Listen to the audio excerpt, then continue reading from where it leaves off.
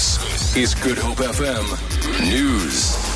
3 of the 4 suspects arrested for child pornography on Tuesday will apply for bail in the Pretoria Magistrate's Court this morning.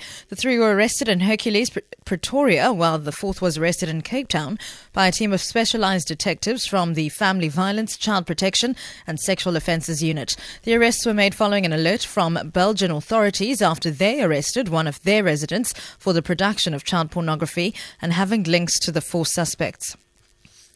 South Africa has praised China for reassuring the world that it will not use its military might to threaten global security. Yesterday, Chinese President Xi Jinping announced that China will cut its number of troops by 300,000. He made the announcement in the capital, Beijing, at the massive military parade, marking 70 years since the end of the Second World War.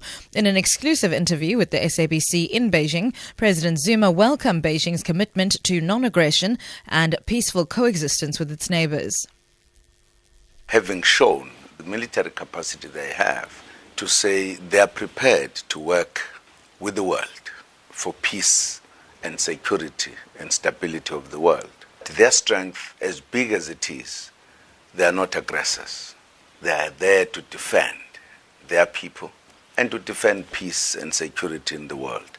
I think it's a very good balance and a good emphasis on how we should use our strength to help the world rather than to use our strength, be a threat to the world.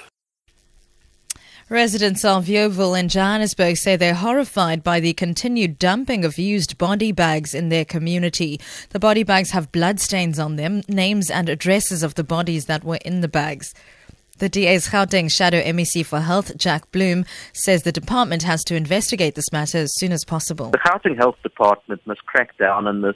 Apparently, the name of the mortuary concerned is found inside some of these bags.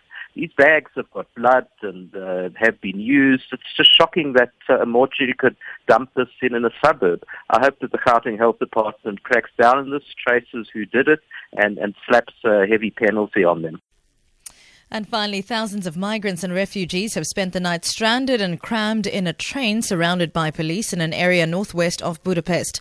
The refugees had hoped the train would take them from the Hungarian capital to the Austrian border. However, the authorities want to take the migrants to a transit camp nearby. The BBC's Matthew Powers reports from Budapest. The train went about 30 minutes outside Budapest and then stopped. The people on it thought they were heading to the border. They weren't. They were heading to a refugee camp. I went to that refugee camp yesterday evening and some of the people who've been on that train had turned up. They were pretty angry. They thought they were heading out of Hungary. They don't want to stay here. Fewer asylum applications are granted in this country than they are in Germany, and many of the people have their sights set on specifically Germany at the moment. For Good Hope FM News, I'm Sibs Matiela.